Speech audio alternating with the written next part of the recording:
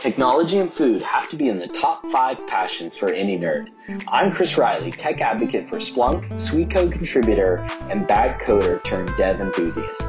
I sit down to eat with techies to talk about modern technologies, careers in tech, and advancement in development practices. My employer does not own or sponsor this podcast. My thoughts are my own, and no guests were drugged or coerced during the recording. This is Developers Eating the World. This is episode 34 of Developers Eating the World, the second virtual episode. My next guest, I trolled him on the Observe 2020, I guess it was a virtual event, webinar. And thanks for joining me, Ali. Can you briefly introduce yourself? Hey everyone, I'm Ali. I currently work at Oscar Health as a site reliability engineer. We own a lot of things, but one of the things I'm super excited about is observability, like metrics and monitoring. Before Oscar, I lived in Texas and worked at Dell for most of my time. I was working on a machine learning project there and supporting a lot of other things. Dell was like a really cool place. My mom was originally from Texas, but I'm from the East Coast, and just decided to kind of come back to just be here with my East Coast people. Your East Coast people. Yeah, West Coast, East Coast definitely has kind of this there's a little separation there, yeah. They're the thing. Yeah. So when you were doing machine learning stuff, were you a developer? Yeah, I was like probably not necessarily SRE. We had on-call support engineers, but we were responsible for building the services out that were being used. Yeah. Nice. So what made you think about transitioning then into a more kind of developer support and production support type function? Like SRE? Well, I actually had a reliability project as like a typical software engineer. So we had a critical business path that wasn't scaling as well as it needed to. And that type of mindset would traditionally take like a reliability engineer, but we didn't have like SREs at Dell, at that time as a part of like the culture. So typically software engineers would take reliability work as a part of like their product because they were also responsible for that. That's interesting. You know what I just realized when I talk about SRE, and I think that this is one of the downsides of acronyms, is I treat it as a function. I just realized that the reliability portion of it, I mean, obviously we know it's kind of, making sure the site's up and so forth, but the idea of designing for reliability, I feel like is somewhat neglected when people talk about the SRE role. I think when I read traditional books, you typically see reliability associated with like maintenance engineers, with people who probably initially didn't write the system that are responsible for owning it in production. And then they would be the people that would see the production like issues and would probably have to figure out ways to solve those issues without modifying code. And that's where I think the traditional kind of reliability went through, because when I started looking at reliability a long time ago, a lot of stuff was about like changes in production or new releases or things that happen, and how do you look at those changes that happened during a maintenance cycle or a new release, and how did that impact your reliability of the overall system? So I think maybe Google was far ahead of this, but I think like even just in the corporate sense and just removing like the academic research that's behind it, I still think it took a lot of people to make these positions where it became a part of the design process like early on. Right. And not just kind of like a job role as a sense. Like we still have a job role today, but we started to define a lot more principles and strengthen up our development lifecycle now to like account for these new scaling things that we have today. Yeah. So generally I think of healthcare as kind of not being that far ahead in the technical world, but SRE is definitely a pretty new function. Why do you think that Oscar that you're with now started embracing the role relatively early? Well, there is a nice, decent sized Google culture. What I can say is that I think we went into this industry with our eyes wide open. One thing that I've noticed, because I've been in different industries, there's been companies that I've been at, and people grew up playing games, or people grew up using computers. And if you think about healthcare system today, people don't necessarily need computers. So the type of the level at which people onboard onto healthcare systems is a lot different from releasing some new support software assist, or releasing new software that's geared to our audience that is a lot more comfortable using software or just mobile devices or things in general. So that has been a very interesting challenge because in healthcare space, you need to be accessible as possible because people need to be able to get care in the easiest way right away. So this presents a different challenge. And I think just from that perspective of just realizing going into healthcare that we needed to be able to develop our teams a lot different, to be able to support like user needs.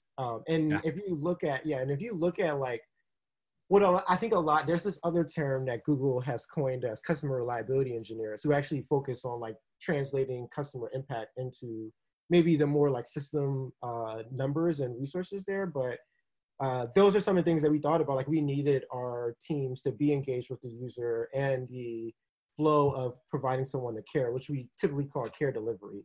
So we call the process of taking a member through the process of healthcare care delivery. And I think, you know, as we try to incorporate tech, all the things that we know to make like any service that we love on the site just as performant as possible needs to be applied to the same industry.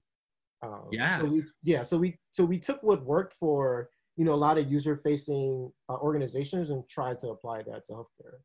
Yeah, it's really important. I remember the first version of the Kaiser app was almost offensive. Like you guys don't care. But the thing was, I had no choice. I had to use it for certain things. It wasn't even a choice.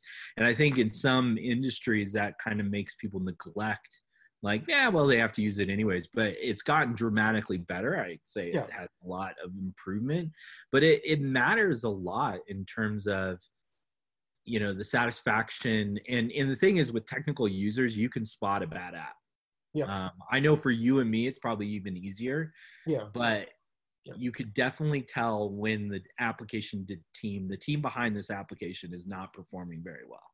So in the talk you did, there was, I think it was the moment I'm like, oh man, I'm reaching out to that dude. You talked about anti-patterns, and I'm really big into design patterns and anti-patterns. Can you give maybe the TLDR of the anti-patterns that you were talking about? So there's a couple, and a lot of them all of them basically come out of the practical monitoring book.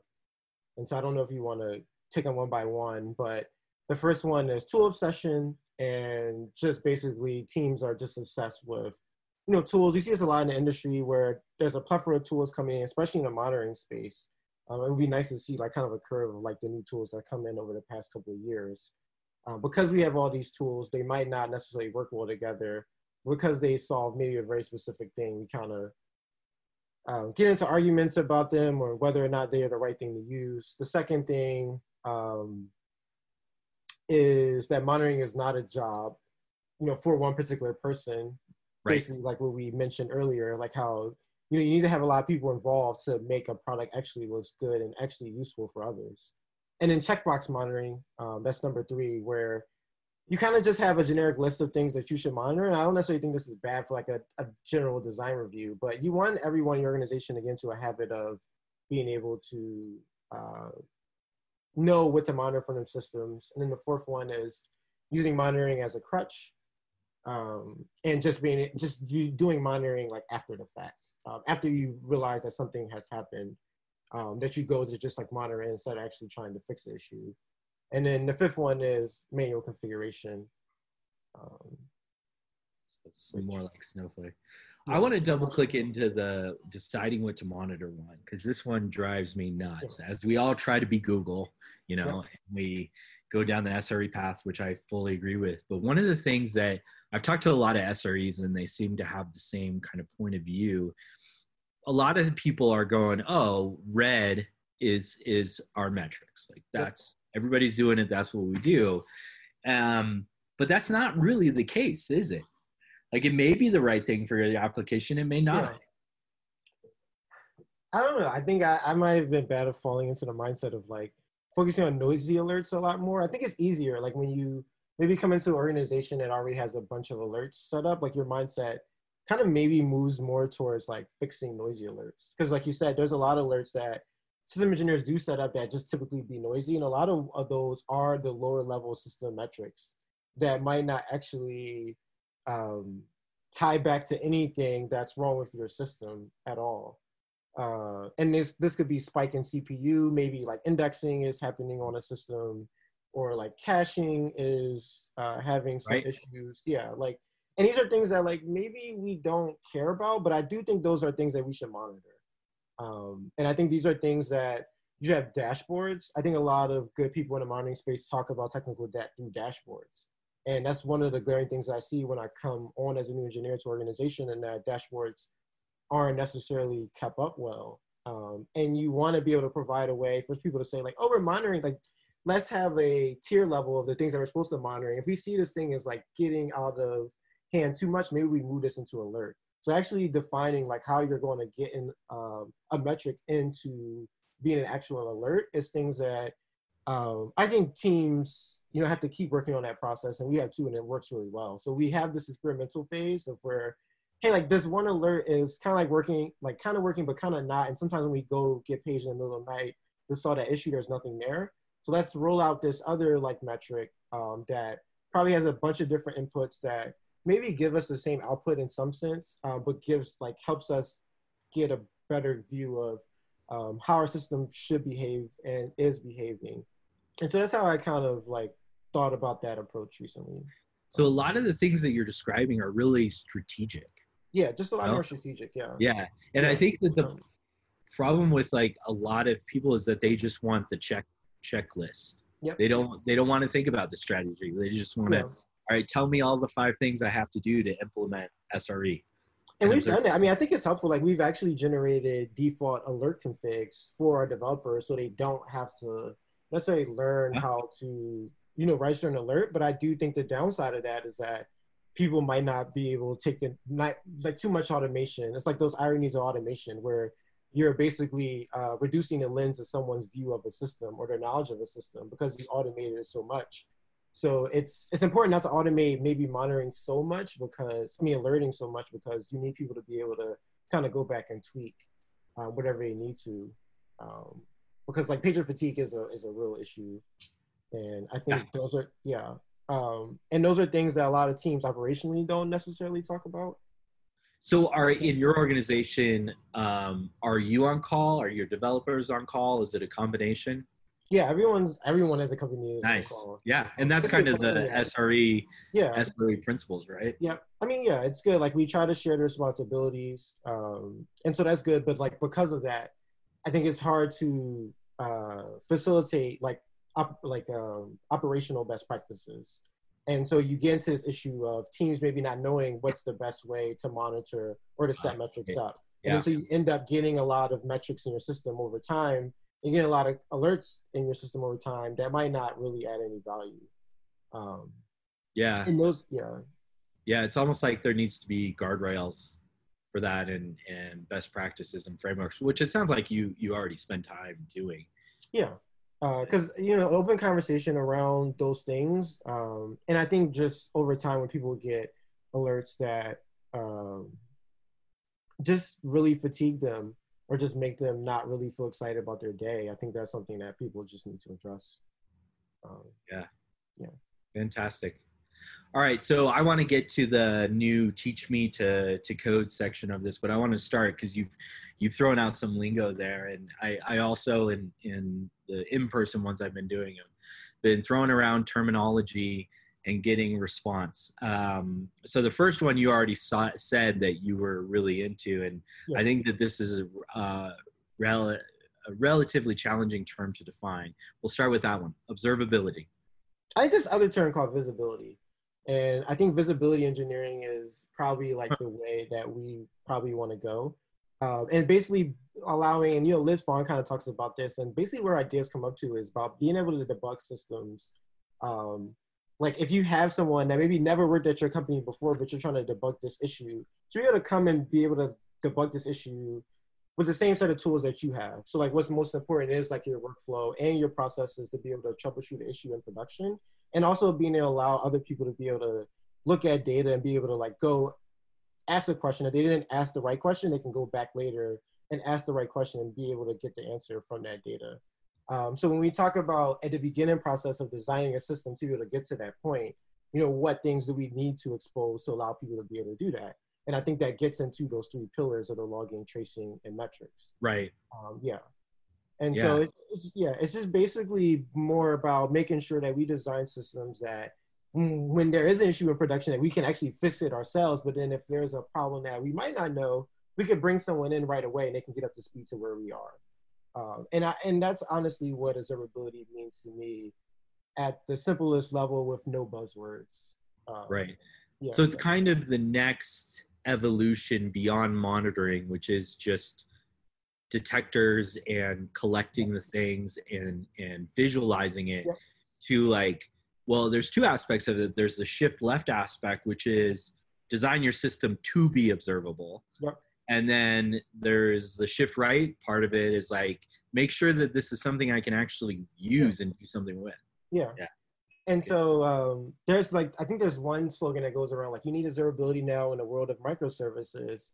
And I had an interview with someone who was interested in starting an observability product. And he was like, do I really need to start this product if you have a microservice? And I was like, no, I run a very large monolithic at my company, and it needs the same observability as any distributed application. Like, you know, it does have different AI, UI nodes. It does run on a single database, but indexing happens, other things happen on different nodes at any given time that they all are directly the same, but I still need to have that same approach to the system. And these are things that, you know, we should have been talking about before microservices, which we were. We just didn't deem it as observability. Yeah. Yeah, and that's the big thing for all these terms is being able to put it in a umbrella. All right, so the next term, because you said that you were into machine learning, AI ops. This is a term that's interesting to me. I think it's super important.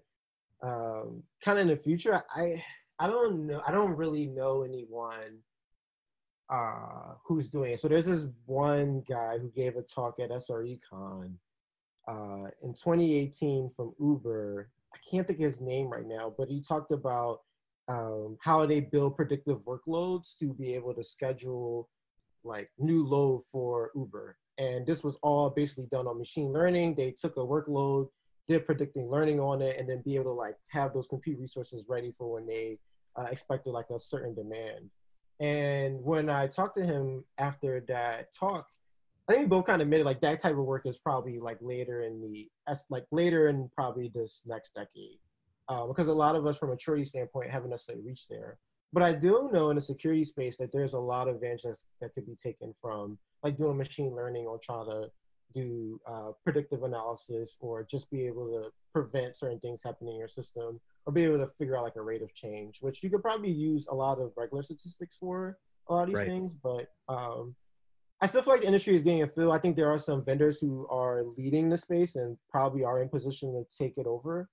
I'm interested to see, I think VictorOps got acquired by Splunk, I think. Yep. And then VictorOps was working, I think they have like an AI tool or something. It's recommended responders. So there's two things. There's recommended responders based on previous incidents they've responded to, and then similar incidents, which is a machine learning problem.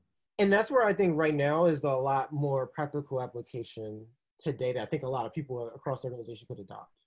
And that's what I typically, that's the area where the incident management and being able to know like what incidents are similar without me having to develop a system to go do that, I think is a big win for AI ops today. Yeah. And I think you said the keyword, which is practicality. Like AI ops sounds cool. Westworld is one of my favorite shows. So I like AI stuff, but like, tell me what it's doing. Tell me the practical implications of it. I think you're absolutely right. And it's hard, like I'll say this, maybe, I don't know if we want to have this in a talk, but like in the machine learning space is interesting because a lot of people from the background come from academic background. And I think it's a different conversation when you bring, you know, these really nice formulas and you try to explain it to a business and get people to be able to trust it. There's some organizations that are a lot more mature than others, but I think that's a little bit of it too, unfortunately. Yeah, you're absolutely right. And I think that the top-down perspective, there is this kind of like fairy dust that the industry is throwing at people. Yeah. But there are practicalities to it. It's just part of it. All right, the next one is, oh shoot, I was going to say no ops, but I'm not going to I'm not going to do that to you. Oh, infrastructure as code. So like infrastructure as code means to me is very interesting because, you know, some people might hate me for this, but Chef probably did, or probably Puppet probably deemed that term very early on. I think Puppet was probably the actual first release open source or just even configuration management tool provided to the general community. But what I think infrastructure as code means to me is really just finding your desired state for your infrastructure. So anytime you want to make a change, you know that the change that you're going to make is going to give you that desired state. I see, right. Yeah. And then I think like thinking about your development work process is very important too. So as we think about infrastructure as code, you know, we're probably not clicking in the UI anymore. When I've seen presentations given and they talk about people who log on to AWS and go into the console and modify instances there, it's an anti-pattern because you can't really reproduce that. So thinking about your development practices and what way are you going to make your changes to development. Right. And then documenting changes is another important factor that I think has to go along with infrastructure as code. I think a lot of teams did CAB reviews and document designs, but now those things need to stay up to date a lot more frequently because now we're making a lot more changes to code. Our development frequencies and our development deploy processes are a lot more robust, a lot more frequent. And then automation in the code review process is something that we didn't think about before in terms of infrastructure as code because we weren't coding. And I mean, you could have someone theoretically review what you're doing in a console by sitting there or maybe doing some like pair console editing. But it's not the same. And I think infrastructure as code has kind of forced people in the infrastructure world to think about, you know, those processes as well.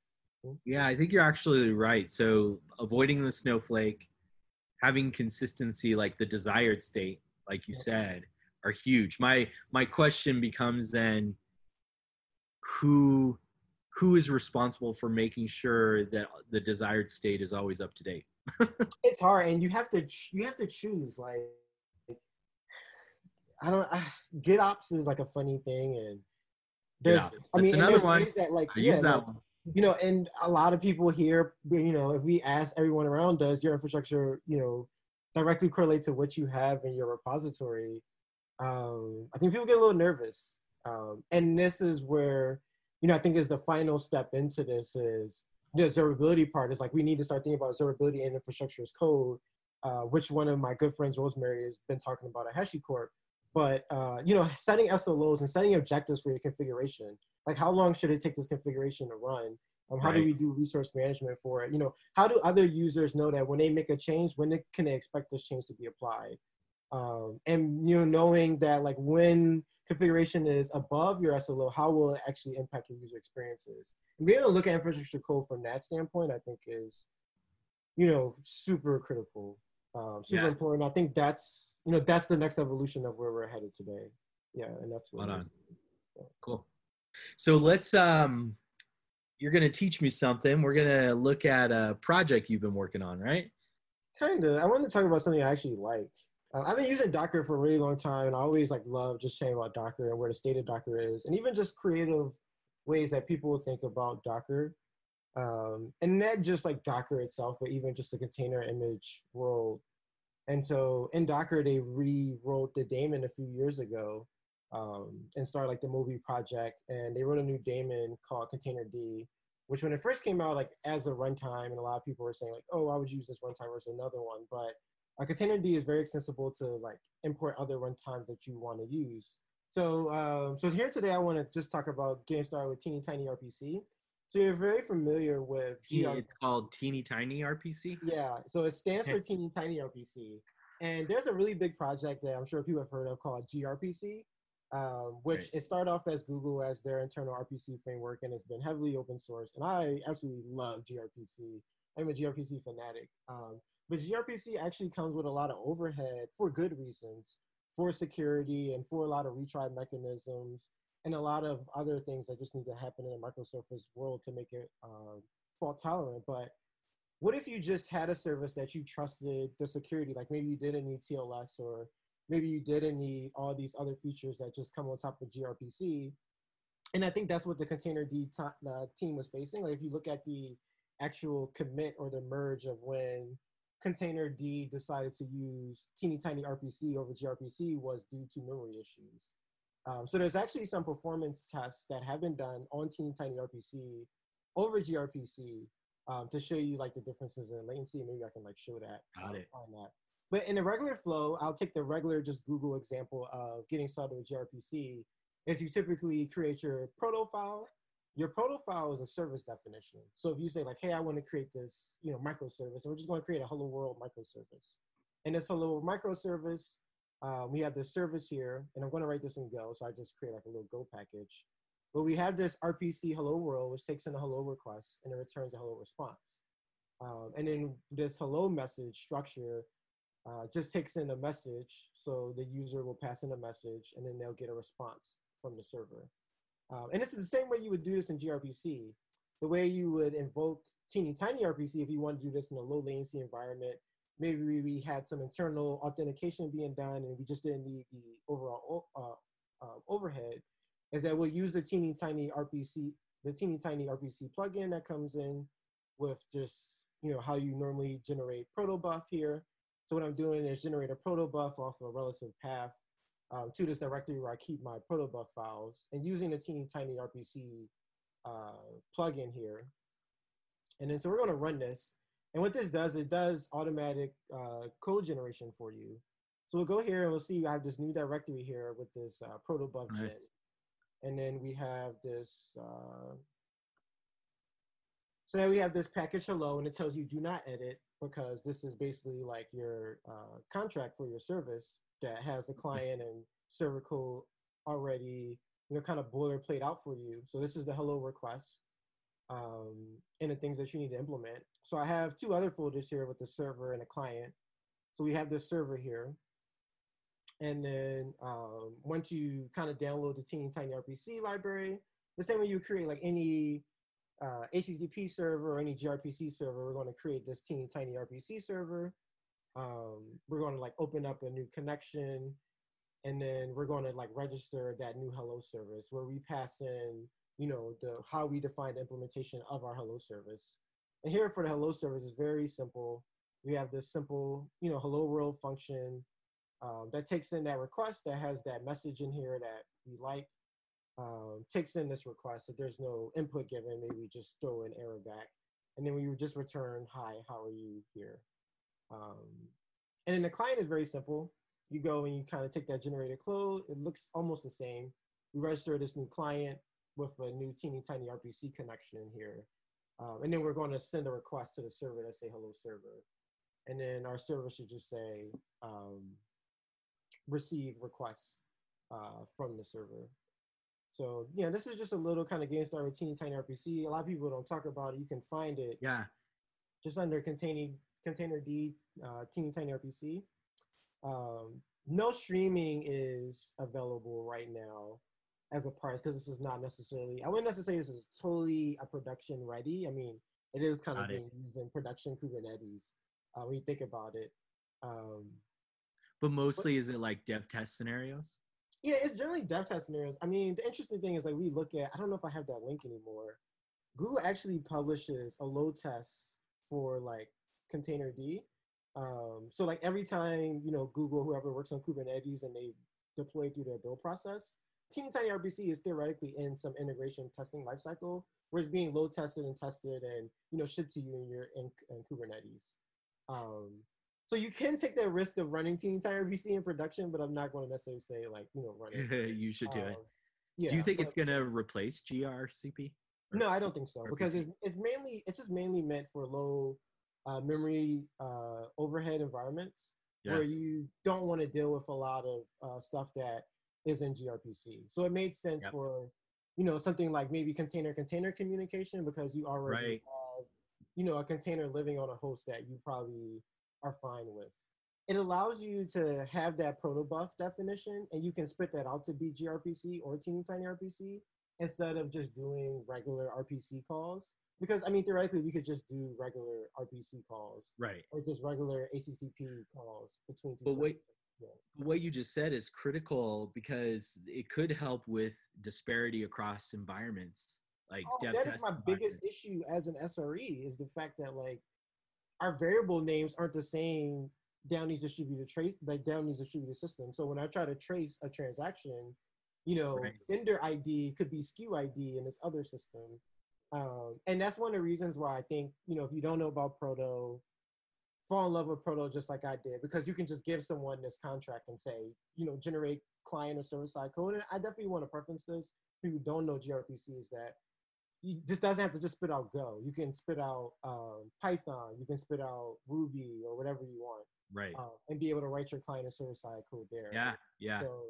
So I think that is probably the actual nice part of this. Yeah, the prototypes and the definition is key, and it's portable. It's portable. Cool. Yeah. Great. Well, thank you. That's fantastic. So to wrap it up, how would people? Because you obviously did the Observe talk. I'm assuming you're probably going to do even some more talks, and you've got a ton of experience. How would people find you to learn from you? I think I lead the XYZ on the About Me page. I do have a place where you can schedule one-on-one with me, and email is fine, or Twitter. Love to chat. I love gRPC. I love containers, and observability are the three things that I'm awfully dwelling in. Cool. Well, thanks for joining me for the second virtual episode. Thanks for teaching me how to code something, and hopefully we get to chat again soon. Yeah. Cool.